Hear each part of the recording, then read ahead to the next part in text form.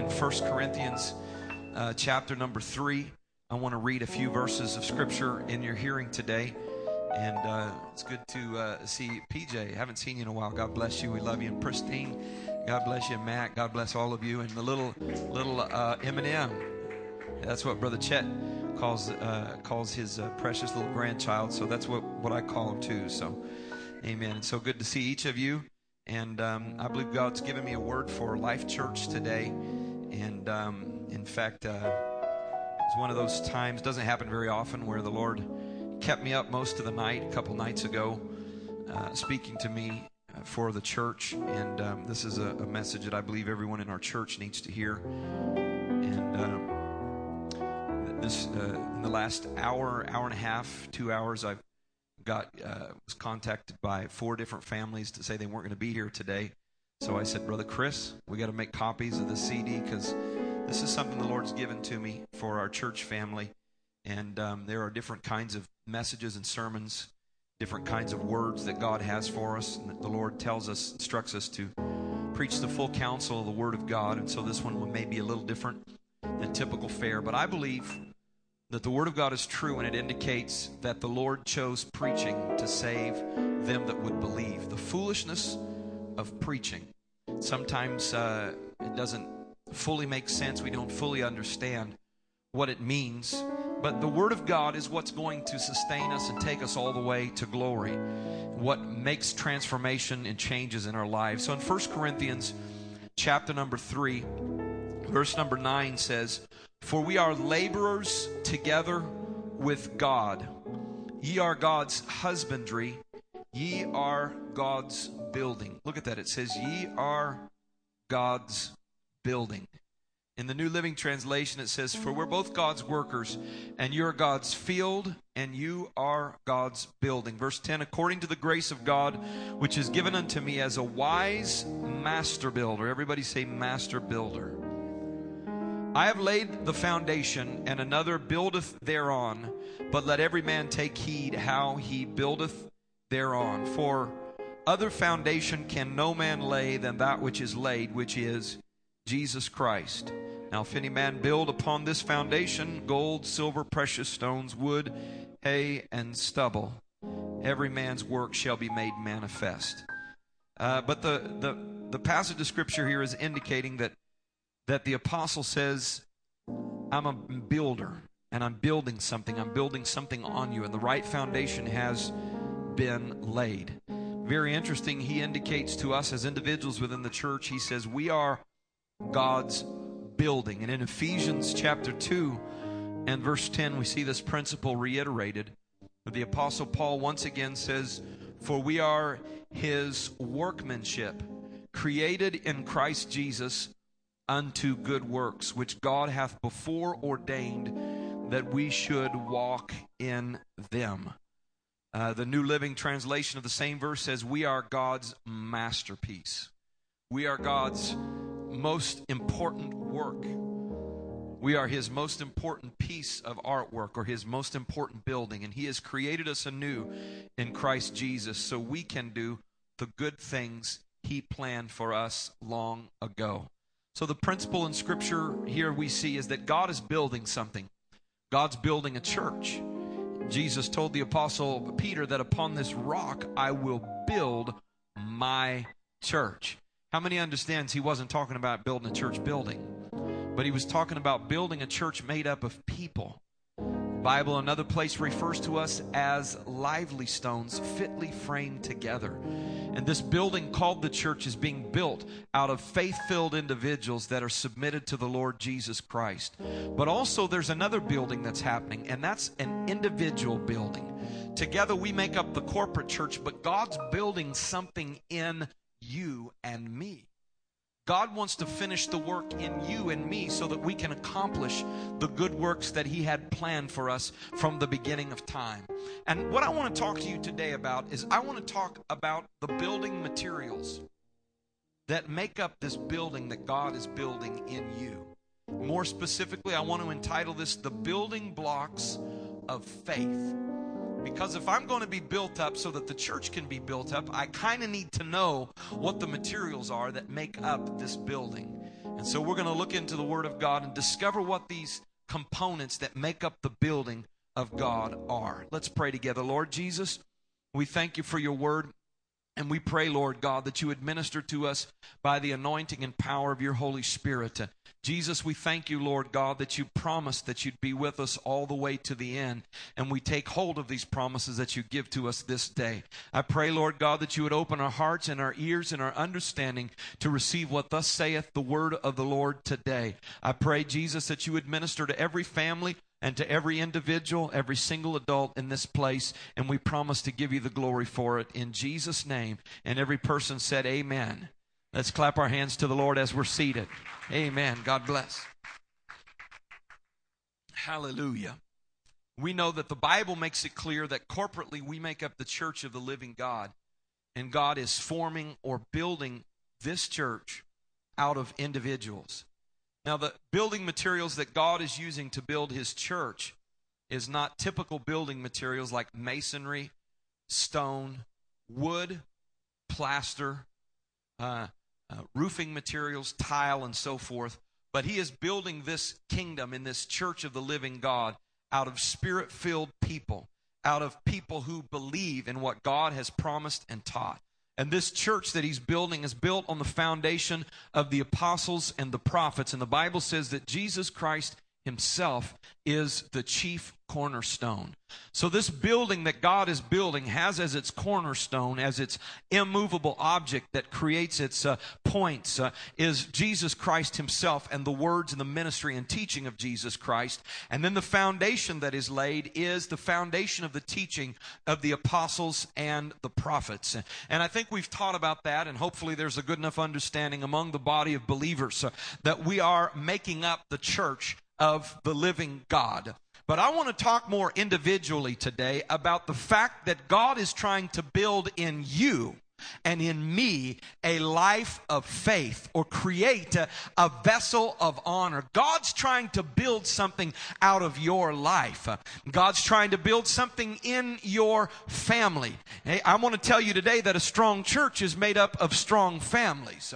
And strong families are made up of strong mamas and daddies. Amen? And so it's an individual strength that brings about a strong church. And it's God's work in the individual level that produces a greater work on the corporate level. We can't expect to have a great church and have weak Christians. Amen?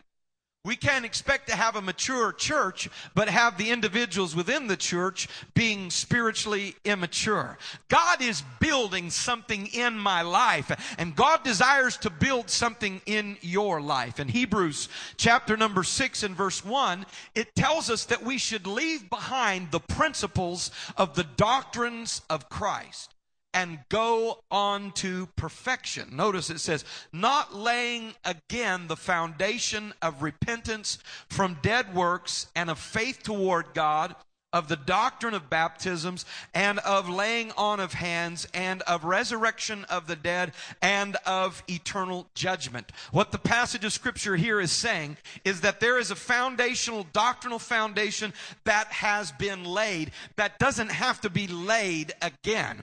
It's a doctrine of repentance from sins and turning from a life of sin and dead works. It's a doctrine of the importance and significance of baptism, both water and spirit baptism, and the various foundational doctrines of the church. But the apostle says here, let's not stay in this place, but let us move on unto perfection. Everybody say perfection.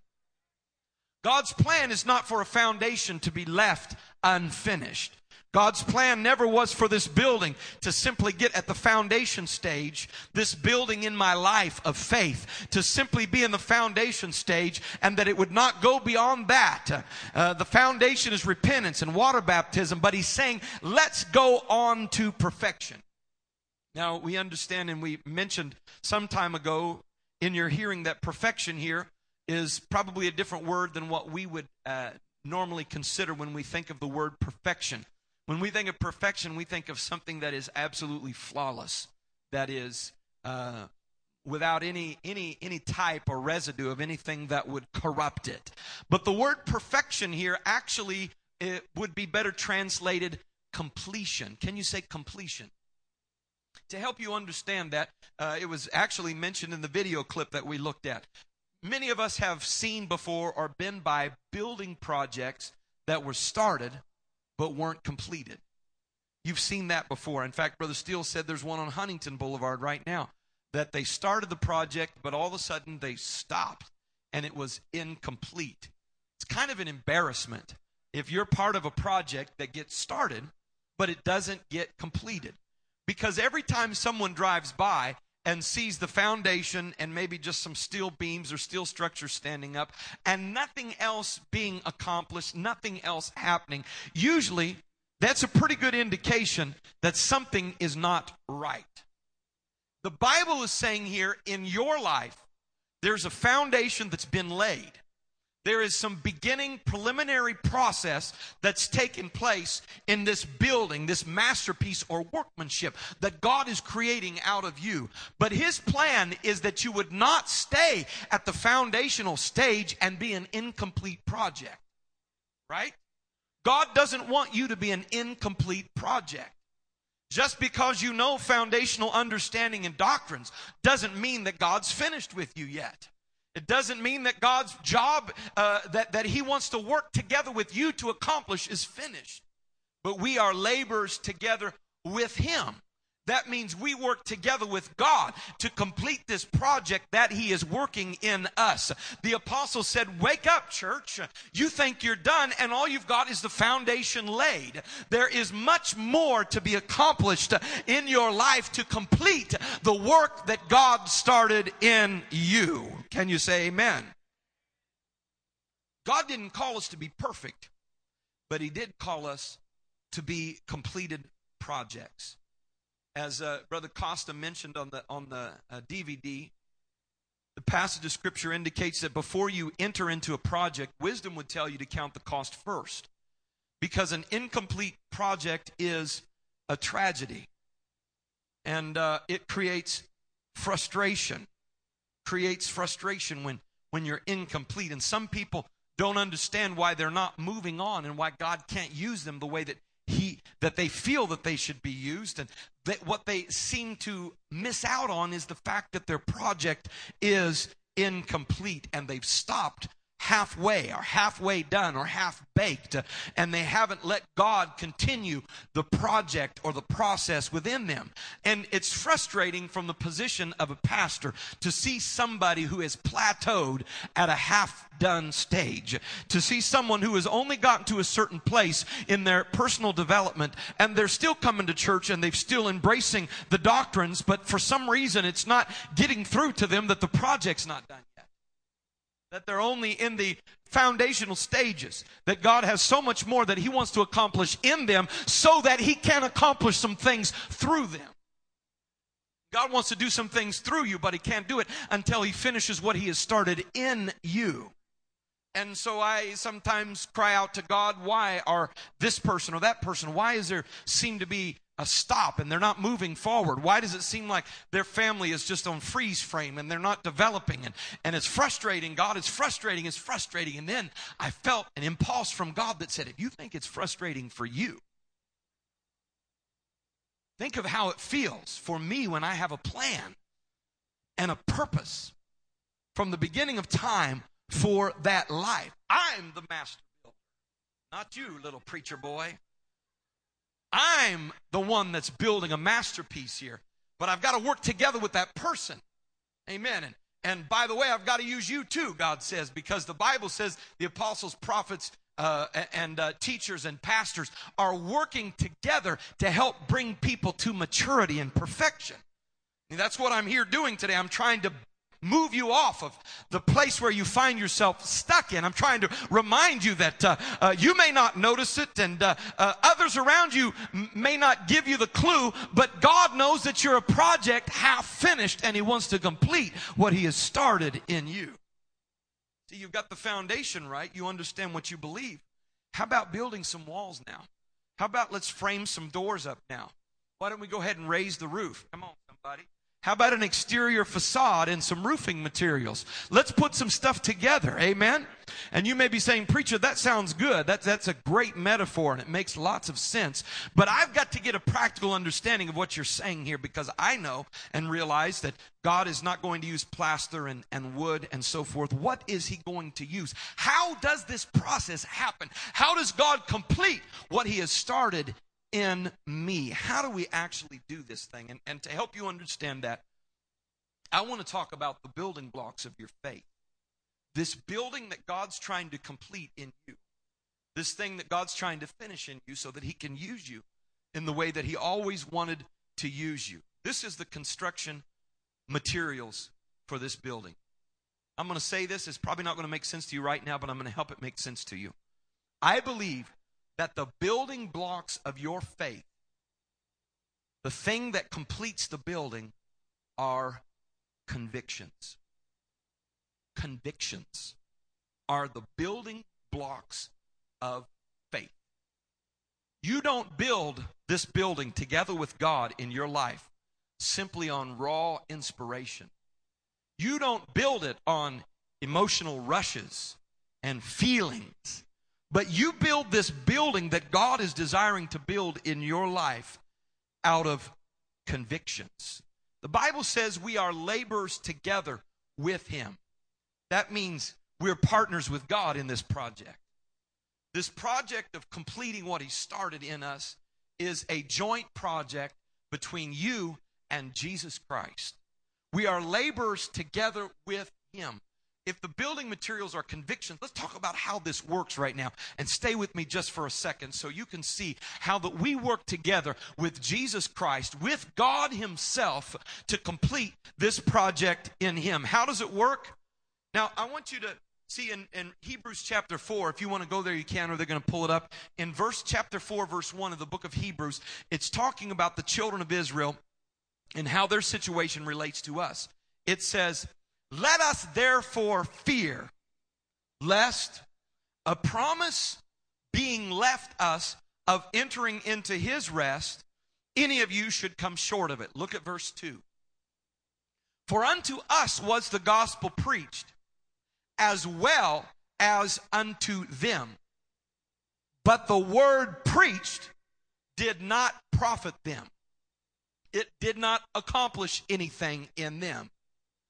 Not being mixed with faith in them that heard it. Now it says here the reason that the children of Israel, those that were in the wilderness, never got to complete their journey. The reason they couldn't complete their journey is because when the gospel was preached, they didn't mix faith with the gospel that was preached. And because this mixing didn't happen, there was no profit to the preaching. And the preaching didn't accomplish its goal. And what was the goal? The goal was completing. The goal was getting them into the promised land. The goal was getting them out of the wilderness. The goal was getting them to enjoy everything that God had for them. It never happened. They never entered into the promised land. They never entered into the rest. And the reason was they didn't let the two parts be mixed together. God did His part by sending a preacher. God did His part by declaring a word. But the word didn't help them because they didn't work together with the word by mixing their faith with the word that was preached. So it's a very simple concept here. This is how we work together with God. When God gives us a word, when God delivers a word through a preacher or through His word, the way that it becomes profitable or of use to us is when it is mixed together with faith in the people that are hearing it. Amen? All right, let me explain it to you. God's word is declared to His people. The Bible says, how shall they hear without a preacher? And when God's word comes in contact with human faith, something dynamic happens. We know the Bible says without faith, it is impossible to please God. Now we're going to talk about bringing two parts together, and something dynamic happens when these two parts come together. And the first part, the first essential necessary part, is the preaching of the word. Look in 1 Corinthians chapter 1 verse 21. The Bible says, "For after that, in the wisdom of God, the world by wisdom knew not God. It pleased God by the foolishness of preaching to save them that believed." Once again, another translation says, "Since God in his wisdom saw to it that the world would never know him through human wisdom." We'd never know God through human wisdom, but he used our foolish preaching to save those who would believe. There is something powerful about the declared word of God. God said people aren't going to be able to figure this out using their wisdom, using their algorithms, and using their scientific reasoning. They're not going to come to the conclusion that they need God or that they need to submit to the gospel of Jesus Christ. No matter how wise they are or knowledgeable and how much information they have, they're going to end up coming short. So God said, I'm going to use something that doesn't make sense from the wisdom of this world, and I'm going to use the foolishness of the preaching or the declaring of the word of God to change and to save them that would believe. Amen? It doesn't make sense that this would, from a human perspective, that this would be the method that God would use. But this is the part that God sends our direction to help us to grow and to help us to experience salvation in Jesus Christ. Amen? So everybody understand from the Word of God that preaching is designed to help people be saved. Everybody say amen if you believe it. Preaching is the means by which God saves us. That can be preaching, that can be teaching, that's declaring and speaking forth the word of the Lord. That's why we put so much emphasis on doing these life studies and getting out and teaching and preaching to someone the word of the Lord. However, not all preaching will produce salvation. Not all preaching produces convictions. In fact, in 2 Timothy chapter 4 and verse 3, it talks about in the end times, it says, "There's a time coming when people will no longer listen to sound and wholesome teaching, for they will follow their own desires and look for teachers who will tell them whatever their itching ears want to hear."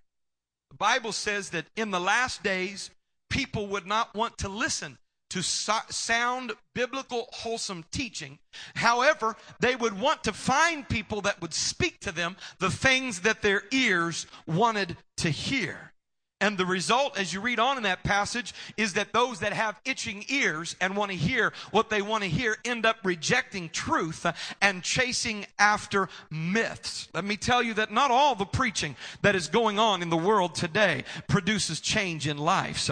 Not all preaching brings about a transformation. Amen? Because there is a type of preaching that has become in vogue today. That is a style of preaching that only makes people feel good and only makes people feel encouraged and only makes people feel that things are going to get better. Now, I understand that the Word of God does give us a mandate to preach and teach those kinds of things, but there is a counter to it. The Bible tells us to preach the full counsel of the Word of God. And if I go to church week after week after week after week and I never get any convictions in my spirit, I only am made to feel good for the way I am living currently, then something's not right. And something's not being accomplished. It is the foolishness of preaching and declaring the Word of God that brings about salvation in a person's life. So if the first part is the preaching of the Word of God, it's what builds us up. And that's why in the book of Ephesians chapter 4, it says God gave gifts to the church, and the gifts that he gave were apostles and prophets, teachers, pastors, and evangelists. These gifts that God gave to the church were for the purpose of building up the church. So when the preaching, the teaching of the word goes forward, God is doing his part. He has positioned a man, he has positioned a person to declare the word of the Lord to you. And God's message is going forth. The first part is being done. When the word is anointed, when the word is delivered from the mouthpiece of God, then this is God's part being done. But what is the second part? The second part in the equation is the part that you and I have to do. Because the word alone will have no effect in your life. Man, I'm going to tell you right now that you could sit around and listen to the best preaching you've ever heard for hours on end, and potentially it could have no benefit in your life. It could change nothing until it is mixed with your faith. And when it is mixed with your faith, when these two come together, something dynamic begins to happen. When my faith and God's word mix together, something transpires, something changes, something happens. When I was starting my college studies, I worked my way through college, and one of my first jobs that I had, I think from my senior year in high school into my first year and a half of college, was I worked at a kind of a hardware supply store. It's called Handy Home Center. And there's some things that I saw that were very interesting to me. Up to that point in my life, I hadn't been involved much in construction. But I saw this one thing that was fascinating. It's called JP Bond. What it is, it's a two-part epoxy. There's two different parts. And you buy them together in a bag, but they're in separate containers. The reason is that these two products don't have any value or use when they're separate. But what you do is you take the one kind of soft putty type stuff and you form together whatever you want to be stuck together. And once it's formed, you just set it there. You can pull it apart. You can put it back. It's like just like Play-Doh, sort of. And you put it together. But then when you add the other part to this two-part epoxy, all of a sudden, it becomes so rigid and so hard and so strong that you can't pry it apart. Let's say you put two pipes together. You can't bend it. You can't break it. It is almost impregnable. It's an amazing, amazing epoxy. But the key is that it's two parts, because if you just add the one part, it doesn't work. Or if you just pour the other part on, it doesn't do any work. Or if you bought it with the two parts mixed together, you couldn't use it, right? Because it would already be hardened. And so you put the first part in place. And once the first part is in place and you got it where you want it, then the other part is mixed together with it, and all of a sudden it hardens and becomes very useful and very profitable. That was one thing I saw in Handy Home Center. Another thing that I saw in Handy Home Center were great big bags of something called Quikrete. Quikrete.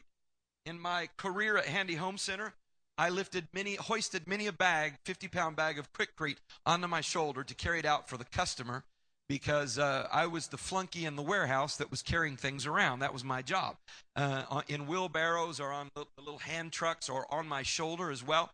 But Quikrete was a bag of cement mix, and if you tore it open, it would just pour out like sand, and really no use for it other than to maybe lift weights and do some curls back there if you wanted to. But there was no use for it when it was in that form. But what you do is you put it in the place where you want it.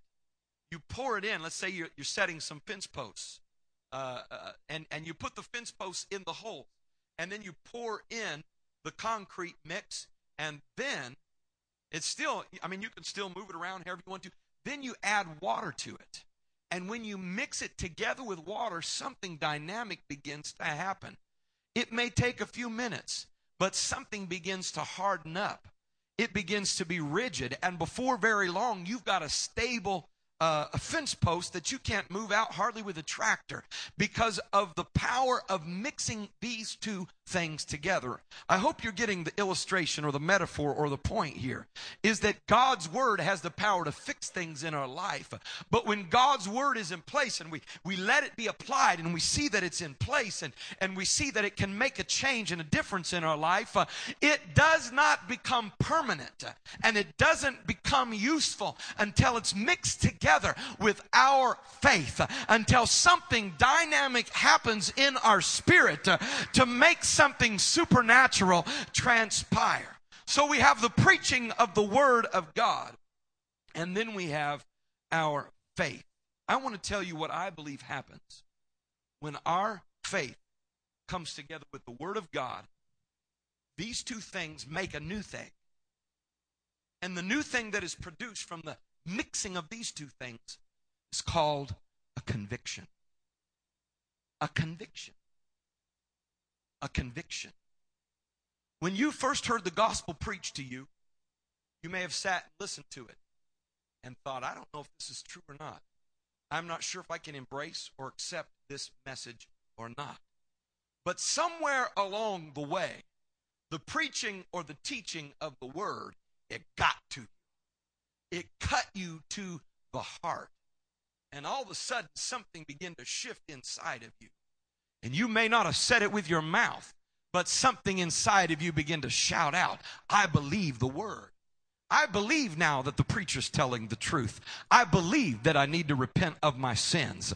I believe I really do need to get down there and get things right with God. I came in here thinking everything was okay, but the preaching of the word began to get into my heart. And instead of just listening to it like I normally do with arms folded and jaw set, I began to respond to it. I began to say, I believe. I begin to mix my faith with the word of God. And when that happens, something begins to break. Tears begin to flow and minds begin to be changed and people begin to make their way to give their life to the Lord Jesus. When somebody preaches and when the spirit of man or the heart of man responds to the declared word of God, something new is being formed.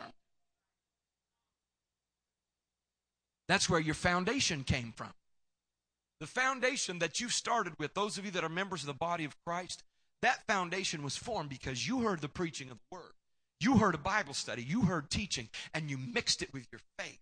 You said, I believe that. It's in the word. I believe it. I accept, and I embrace that. And when it came together, a conviction was formed. Let me tell you something about Quikrete and J.P. Bond. These two components, when you mix the two parts together, they become solid and impregnable, something you can build on, something you can have confidence in.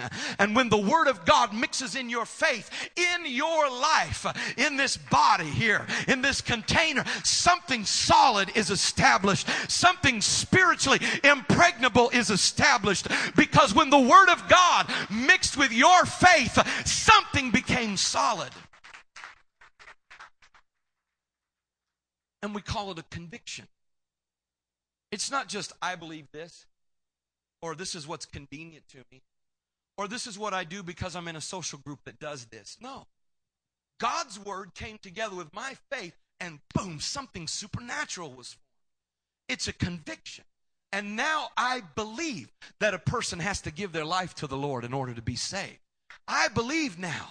And I am convinced, it's a conviction deep in my spirit, that Jesus is the only way, amen, to find new life through Jesus Christ. I believe and I'm convinced that water baptism is essential as a part of salvation. Baptism doth now save us. The foundation was established because the preached and the taught word of God mixed together with my faith and created something called a conviction. Everybody say conviction. Conviction. Conviction. Conviction. What is a conviction? Conviction is something that's hard. Conviction is something that's solid. And it was formed because these two things came together. Let me share you the difference between a conviction and a suspicion. There's a difference between a conviction and a suspicion. And if someone is suspected of a crime or alleged that they did a crime, it's not a settled deal. Not settled. Some people believe it. There may be some evidence, but there's not a conviction yet. It has to go through the process of the law. And if it's not a conviction, then there's a good chance you can get out on bail. But once it reaches the point where all the evidence has been spread out, both sides have presented their arguments, and finally the jury comes forth with a verdict, and the judge presents his sentencing, you have a conviction. Conviction doesn't happen until all that questioning and all that evidence is brought out there. But when there is a conviction, it's settled. It's solid. It's established. You don't keep bringing out the evidence and questioning it and bringing it out and laying it all out on the table anymore. No, you got a conviction now. And a conviction, a spiritual conviction, is something that is solid because you can't build on it till it's solid. don't build a building on a foundation if the foundation is still setting up. You have to wait till it's set up. Wait till it's solid. So there's a difference between a conviction and a suspicion. One thing is that a conviction is something that is solid, something that is established, and something that you can build upon. It's foundational. And this conviction that makes a difference in people's life. Notice in Acts chapter 2, when the preaching went forth, the Bible says they were cut to their heart. We call this conviction. Now, that itchy preaching, that itchy ear preaching that I mentioned, doesn't produce convictions. It doesn't bring about change in people's lives. It just causes them to feel positive or good about where they are and what they're doing. But Spirit-led preaching brings about convictions in people's lives. Amen? Two characteristics of a conviction. Number one is, as I mentioned, a conviction is something that is solid. When you mix the water and the concrete mixed together, the result is something hard that you can't manipulate anymore. It's set, it's solid, it's unshakable. It's unmovable. It's something to be built on. The foundation of your faith, I want to tell you, saints of God, is solid. It's established in the Word of God, and your faith responded to it. Repentance and baptism and Spirit baptism. But I want to tell you that what gets built upon the foundation of your faith is formed the same way. It's formed the same way. Your preaching mixed together with faith in order for your foundation to be built on. It has to be built with the same building blocks, the building blocks of faith, which is convictions. You don't build this building of faith, or God doesn't work together with you to build just because of that Christianity is a fad or something that your family's doing, or it's a hobby or something that you want to try for a while. That's not how you build this building. It's not something that you do just to fit in, or something that you do because it's expected of you. It's something that is built and established by faith. Can you imagine if you had laid a nice foundation and you had a plan for a building? The foundation was solid, concrete, it was laid 4 feet below the surface, and the block foundation was established, and you decided, you know what, I got to build this building. But I think instead of using something hard like blocks, I'm just going to use like those soft foam bricks. And I'll just build the rest of the house with that foam brick. Or let's just build the rest of the house with bricks made out of Play-Doh that we can push and mash around when we want to. No, the product that you use, the integrity and the solidness of the foundation has to be in the same material that you use to finish the project and to finish the building. And I want to tell you that the building that God wants to finish in your life is a supernatural thing. It's not something that I can manipulate or coerce or cause. It's something that happens when God's preaching through the Word, through the man of God, mixes together with my faith, and a new block is formed. A new conviction is formed. There's something else that I believe is established, and I say I'm not going to move on. Because a sign of immaturity is someone who is changing their mind all the time.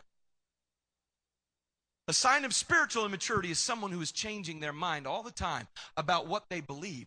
But spiritual maturity that brings about the completion of the project is someone who says, okay, this thing's settled now. Let's put it into the foundation, or let's put it into the framework, and let's move on now. Instead of continuing to bring about questions about the same thing that was supposed to have been established a long time ago. I'm talking about building up saints here. I'm not talking about building a crowd or having a frothy group that gathers together and when it's fun and when it feels good and when it's exciting and when the mood is right, everybody shows up. I'm talking about the people of God that are ready to go all the way. When persecution comes, when it's not fun anymore, when people are making fun of you, when it's not cool to be a Christian, you're settled and you're established. Let me tell you something. That doesn't happen because something feels good, and that doesn't happen because of emotions, and that doesn't happen because of a wave of inspiration, but that happens when God's Word comes together with your faith and something is put in the wall.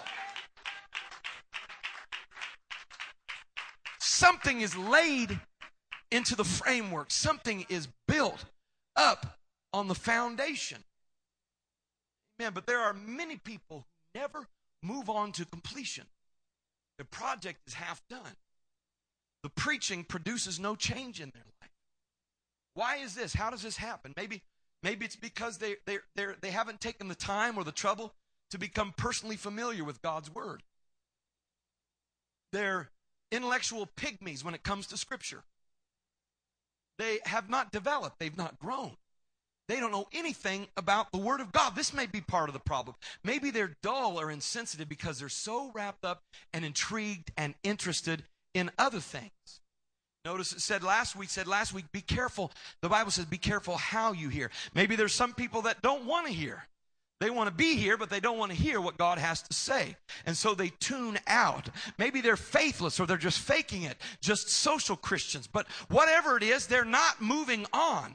Maybe they may do some things to make it look like their building's being put together for the sake of appearance or reputation. They put together some kind of a building without this supernatural mixing because they don't have any building blocks. But if you're going to build up your faith, if you're going to build a solid marriage, if you're going to build a solid family, if you're going to build solid faith for the future, the only way it happens is when you let the preaching or the Word of God mix together with your faith and something to become solid and something to become immovable. Amen? That's how faith works. That's why some people never move beyond where they are. They're happy with a foundation. Living for God is more than just an initial experience. You got to move on. And you can't build on inspiration. You can't build on excitement. You build with convictions. I hope somebody's hearing what I'm saying today. You build this spiritual life together with God with convictions when these two parts come together. What happens? Something is established. The Bible says this way. In the Old Testament, in Isaiah, it says line upon line, precept upon precept. What's a precept? It's a scriptural principle. So this building is built like, if you've ever seen a brick wall being built. Some of you may remember when we put the stone facade, we built it kind of line upon line. We put a line of bricks up. At the bottom, we established the level. And then we built another line on top of that. And then another line of bricks on top of that. This is the same way that the spiritual life is built. It's line upon line, scriptural precept upon scriptural precept. God is wanting to complete the project in you. And He's wanting to complete the project in me, but I've got to build on top of what's already there, and I've got to put more on it. But the only building materials that we have are convictions. When God's Word, whether it's a word from the Spirit of God, whether it's a word from a preacher, or the word from the written Word of God, mixes together with our faith and brings about this change, this is when convictions are established, and this is where building blocks are put together. Now, the second characteristic that I want to mention about a conviction is when a conviction is formed, a little preacher is born. Let me say that again. When a conviction is formed, a little preacher is born. I don't know who the best preacher is that you've ever heard. Greatest preacher you've ever heard. I want you to think about the greatest preaching or the greatest message or the greatest preacher that you've ever heard. And there's a better preacher, for you anyhow, that God wants to create. It's called your conscience. A little preacher on the inside that's more effective than any preacher on the outside. The Bible says we hold the mystery of faith in a pure conscience.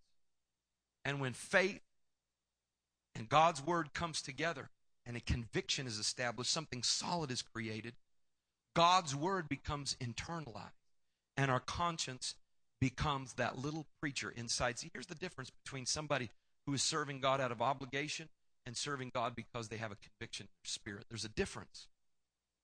You still with me? There's a difference between somebody who is serving God because it's socially the thing to do right now, or because, they just want to kind of improve their life and want things to be better, and somebody who has a conviction. Somebody who is trying to serve God out of obligation instead of conviction continuously needs external force to be applied in order for them to stay in line.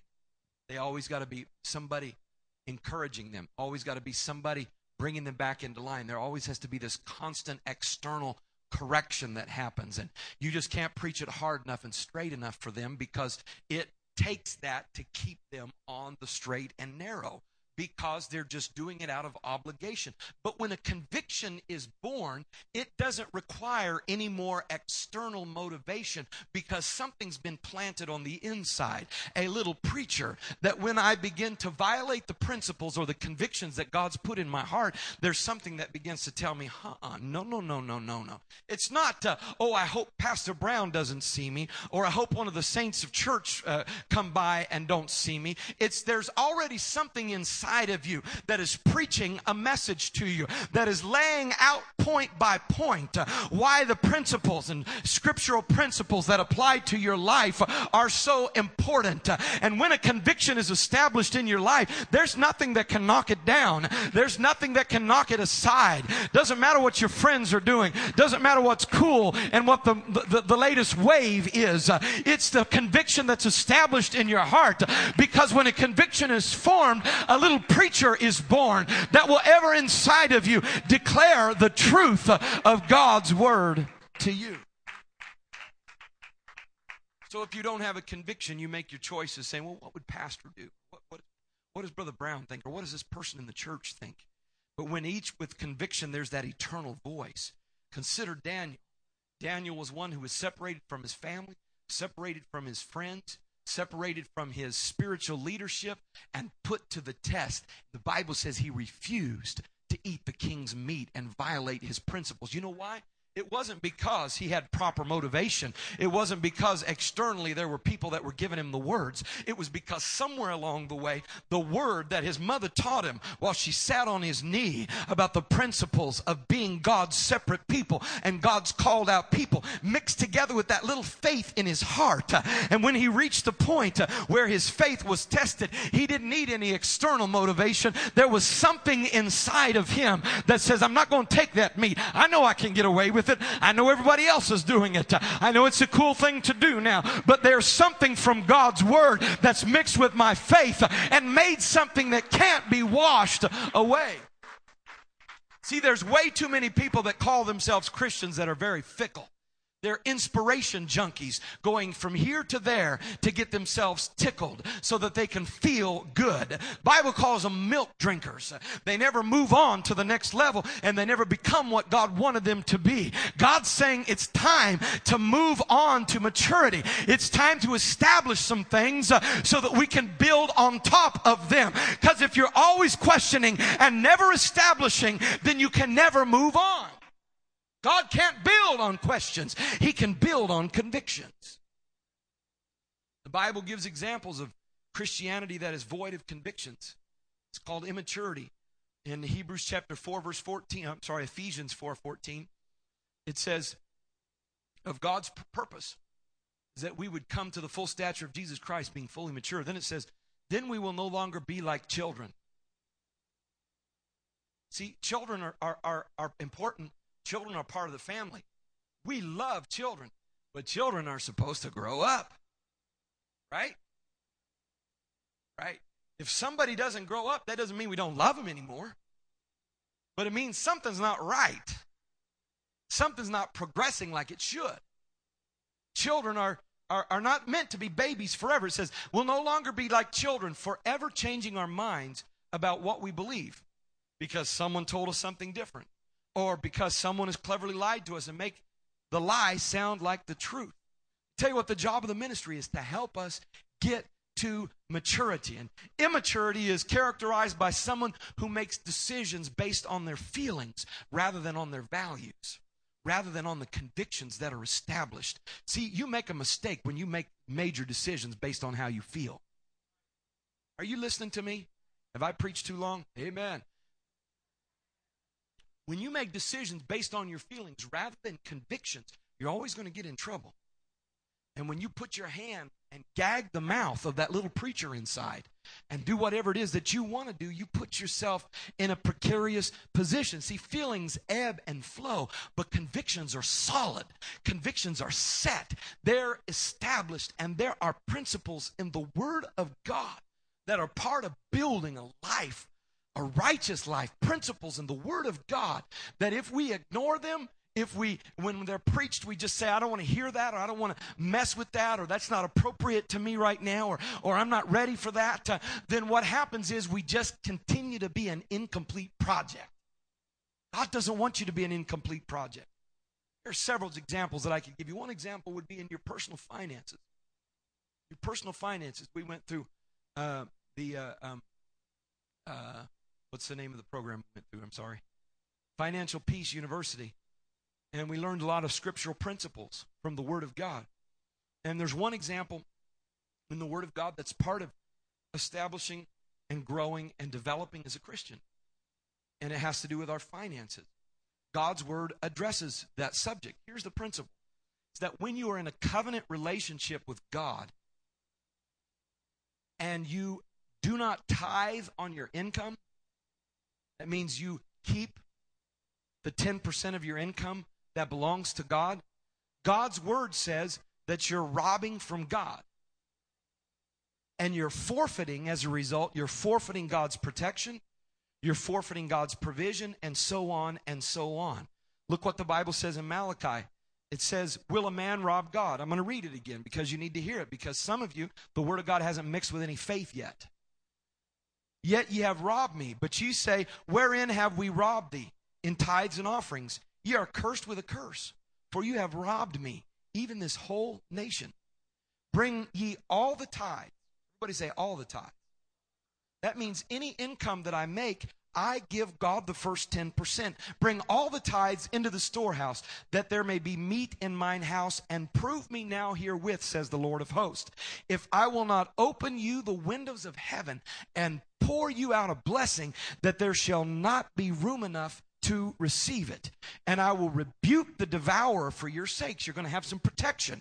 And he shall not destroy the fruits of the ground. Neither shall your vine cast her fruit before the time in the field, saith the Lord of hosts. And all nations shall call you blessed, for ye shall be a delightsome land, says the Lord of hosts. Remember how a conviction is formed.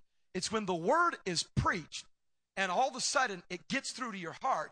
And in your heart, your faith says, hey, I believe the Word of God. And I want the Word of God to be alive and the principles of the Word to be lived through my life. I believe it.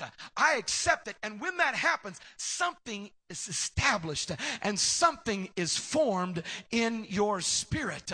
Something is laid into the wall in your house of faith. Somehow now your decisions and your behavior is changed. Amen? And the job that the preacher had is now handed off to a little preacher inside that takes care of the job from now on. Praise God. So when someone gets a conviction about this area of growing in Christianity, this area of living for God and becoming what God wants you to be, once they get a conviction for that, they don't have to be preached to or taught about the principles any longer. It's established. I mean, and you can see it. You can look at members in the church body that have established this in their life. And then you see the others that do it out of obligation, or do it, they say, well, because I want Pastor Brown to know that I'm supporting. You're missing the whole point. The point is, it's a conviction. When the Word of God gets into that tangle with your faith, something becomes solid that all of a sudden now you can build upon, and God can go to the next stage and bring the next line. But you know what? If you refuse or reject the Word of God in this area, that wall's just going to be left undone. We'll have to build the other side here. We'll build this side. We'll work on this over here. But this gaping wall in the house that God's trying to build can never be accomplished because there's no convictions built and there's no materials to build the wall with. You can't build it with it out of foam. You got to build it out of convictions. And convictions only happen when the Word of God gets a hold of you and it's mixed with your faith and a little preacher gets planted inside. Amen? Right. Right. Here's how tithing works in a Christian's life that's serving God out of obligation, and they're not building the building out of conviction. They say, yeah, I want to tithe. And so they tithe when they have a good month. They say, hey, I had a good month this month. I'm going to give 10% to the Lord. Or they tithe when they get a bonus at work. Hey, I got a bonus at work. I'm going to give God 10% of this. Or they tithe if they happen to make it to church that week. Oh, late for church. Well, we'll not tithe on this week. We'll just tithe on next week. Not that that goes through their mind, but that's the way of thinking of somebody who tithes out of obligation. But when you are a tither out of conviction, there is no way you would touch that money that belongs to the Lord. Because you understand and have mixed your faith with the Word of God that by touching that, I'm bringing a curse on my life instead of a blessing. But by giving it to the Lord, there is great provision coming to me. God's promises are going to be unfolded in my life. And do I have a witness that the Word of God is true in this? That you cannot outgive God, but that when you obey the principles of the Word of God. Hey, look at me. I love you. I love every single one of you. But God put me in this church to keep you from staying a baby from now on. So from every once in a while, I've got to remind you, it's time for you to grow up. It's time for you to start doing. Now, I'm not talking to our visitors today, please understand, and our new babies in Christ, but I'm talking about those of you that should know by now that this is part of living for God. There's some things that have to be established as convictions in order for me to be able to move on. Amen? Hallelujah. That little preacher on the inside won't let you sleep. Man, I've had people call me before, and I knew that the little preacher was being formed. They're like, Pastor Brown, I came to church and I had my tithe check, and I forgot to put it in the offering envelope. And do I need to bring that by the church today? It's Monday. Do I need to bring that by, or is it okay if I just save it till Sunday? And I'm like, hey, do whatever you want to do. Don't think that this is about me. It's about you and God. And absolutely, that's fine that you bring it next Sunday. But the point is, it wasn't external. It was internal. Something inside of them was saying, this is a conviction. This is a God thing. This is a Bible thing. This is a me and Jesus thing. This isn't a me and Pastor Brown thing, but this is a me and Jesus thing, and I want this to be established. I want this to be right in my life. And I thank God that somewhere along the way, a conviction got a hold of me to where if I go one day or 1 week without making sure that my tithes are paid, I get nervous that my tire's going to blow on my car. Or I get nervous. Why? Because the tires are kind of bald, and bald tires blow. But bald tires don't blow as fast when you're paying your tithes.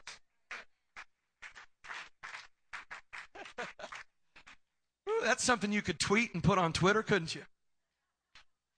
All tires don't blow as fast when you're paying your tithe. That's just one example of how this wall is established, how God's purpose is established in your life.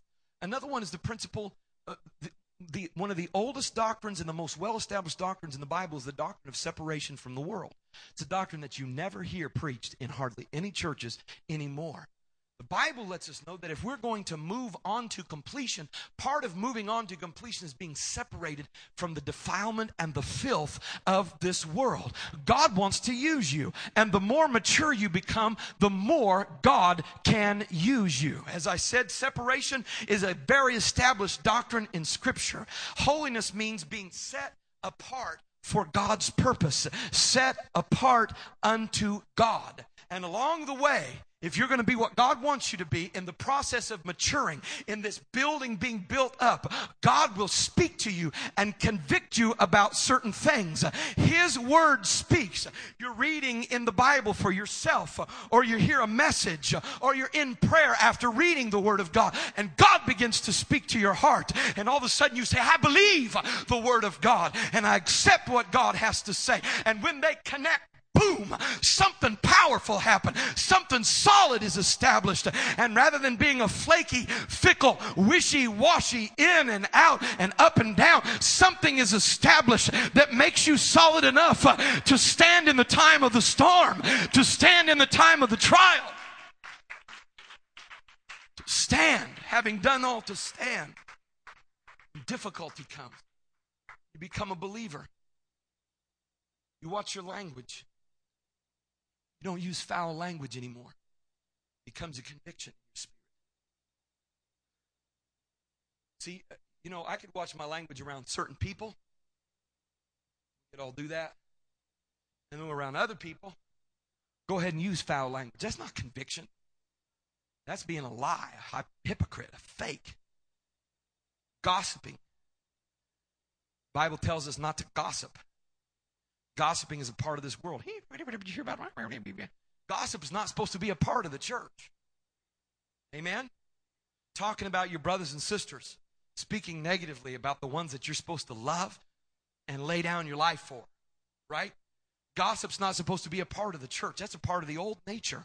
When God convicts your heart, you begin to feel that kind of, I'm not supposed to be saying this. You better let that preacher preach. Come on now. Let that little preacher open up his mouth and back you into the corner. When you find yourself kind of getting kind of loose with the truth and telling half-truths and lies, let there be something established. See, that's the old person that you used to be. The old gambler and the rambler and the drinker and the person that was a drunkard. That's the old person, but God's trying to create something new. And when God's word comes together with your faith, something is established. And you don't want to lie anymore. And you don't want to backbite anymore. And you fall out of love with alcohol and fall in love with the new wine of the Spirit.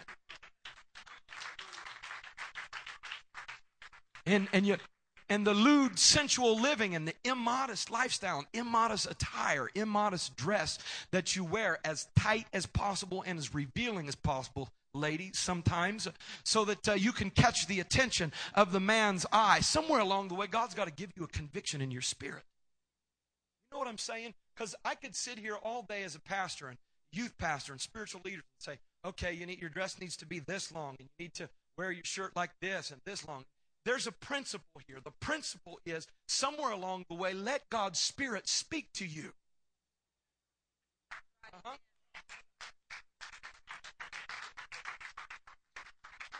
I got an idea. How about put it on, stand in front of the mirror and say, God, what do you think? Jesus, what do you think?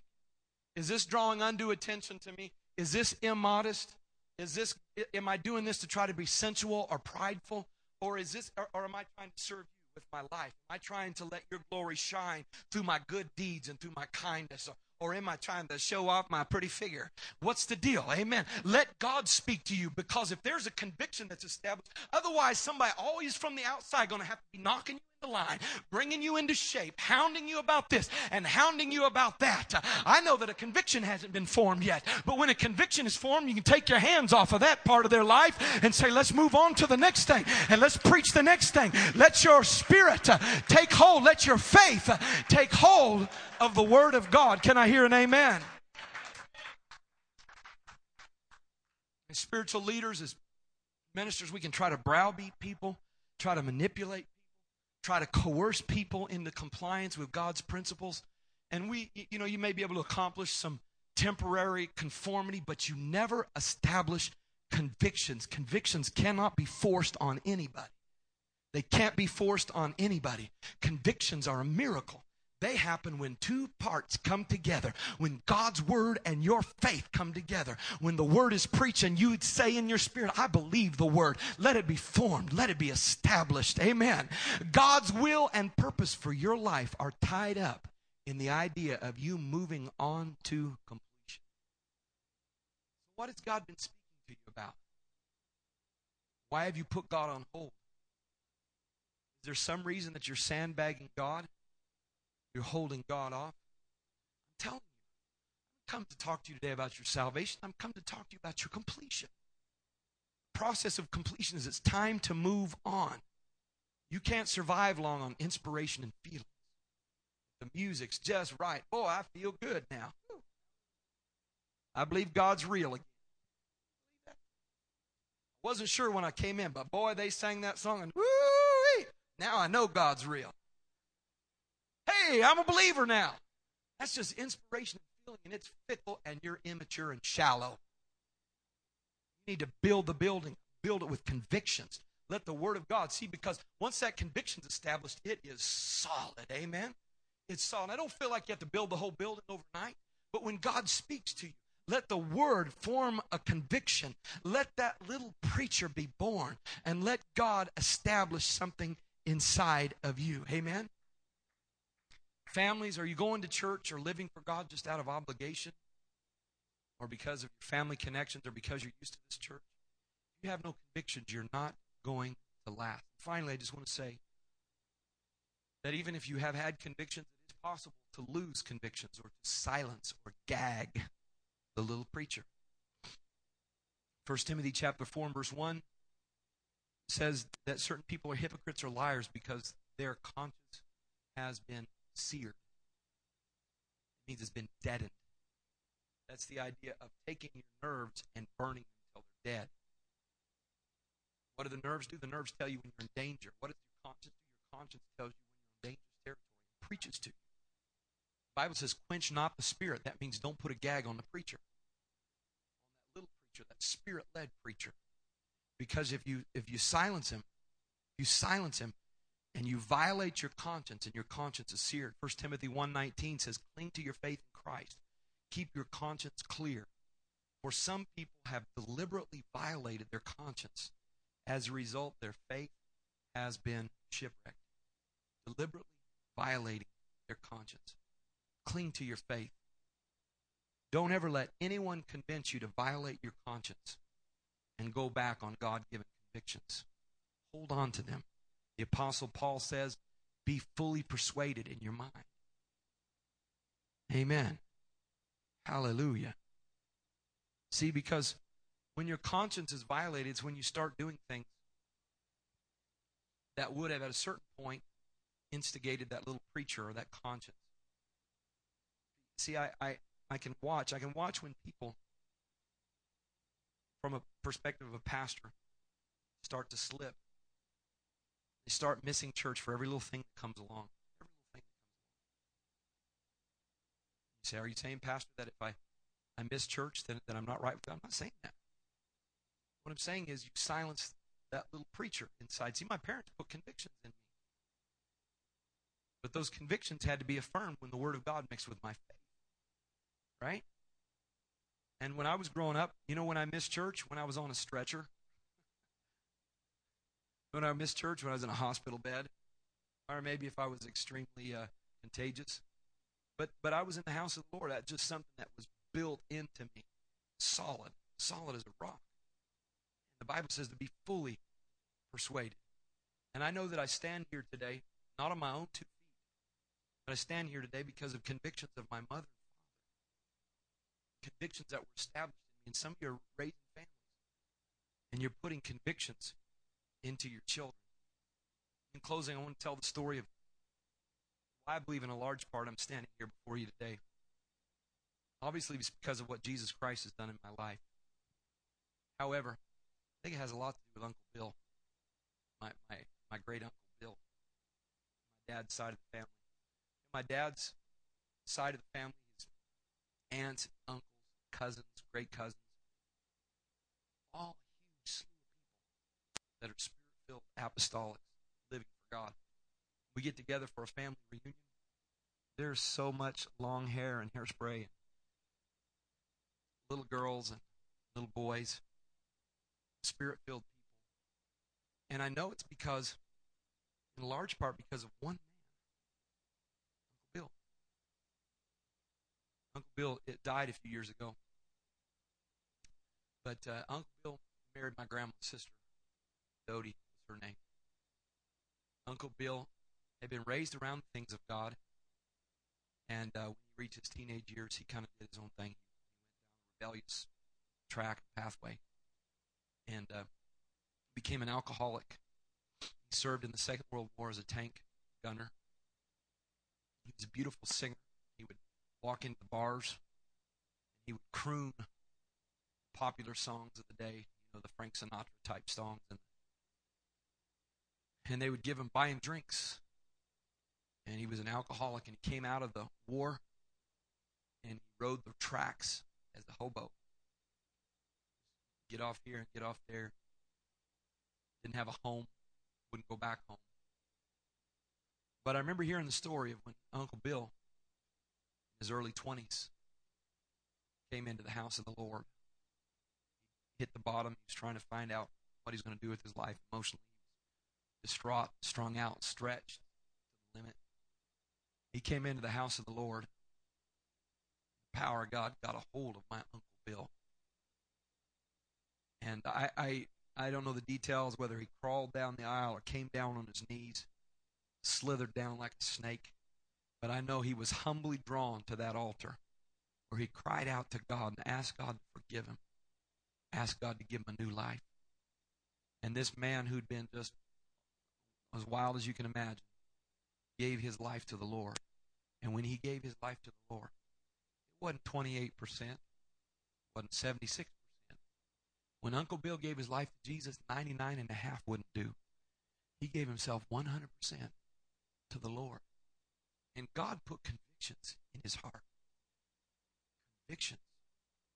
Because of the life he lived before, because of the things that he'd done, God established a solid foundation. Convictions like the things that I mentioned. But you know, he went beyond. There were things that God began to speak to him about. He has let those convictions be established in his spirit. There were things that he would never do, places he would never go, things that he would never watch because of convictions that were in his spirit. Sometimes us younger ones would tease him because he wouldn't even go to the golf course.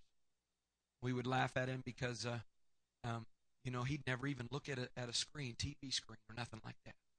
But God had put convictions in his heart. And I believe because of those strong convictions, something was built that not only could he build on, but his family could build on. And his wife's sister, whose husband wasn't serving God, who happened to be my grandmother, built on the foundation of Uncle Bill and Aunt Dodie. And then his wife's brother and his wife and their 7 kids built on the foundation of this man who had put some things in stone and was fully persuaded. And while the waves came and went and the foam and the froth went high and low, when it came back down, there was a wall standing there. There was something that was established. And no matter how times changed and things changed and opinions changed and outsiders' perspective changed, there was something that was established because it had been built because the Spirit of God spoke to the heart of a man, and the heart of a man mixed with the Word of God established something that was solid and settled, could never wash away. God wants to finish the work in your life. God wants to make a difference. But it's not going to be just because you have a great inspirational experience or emotional time. It's going to be because when God's Word mixes with your faith, something solid happens. Something is established that you don't have to relay it again and come back to this issue again and again and again and again. Now you can move on and put something else on top of it. Let's stand together. Hallelujah. Lord Jesus,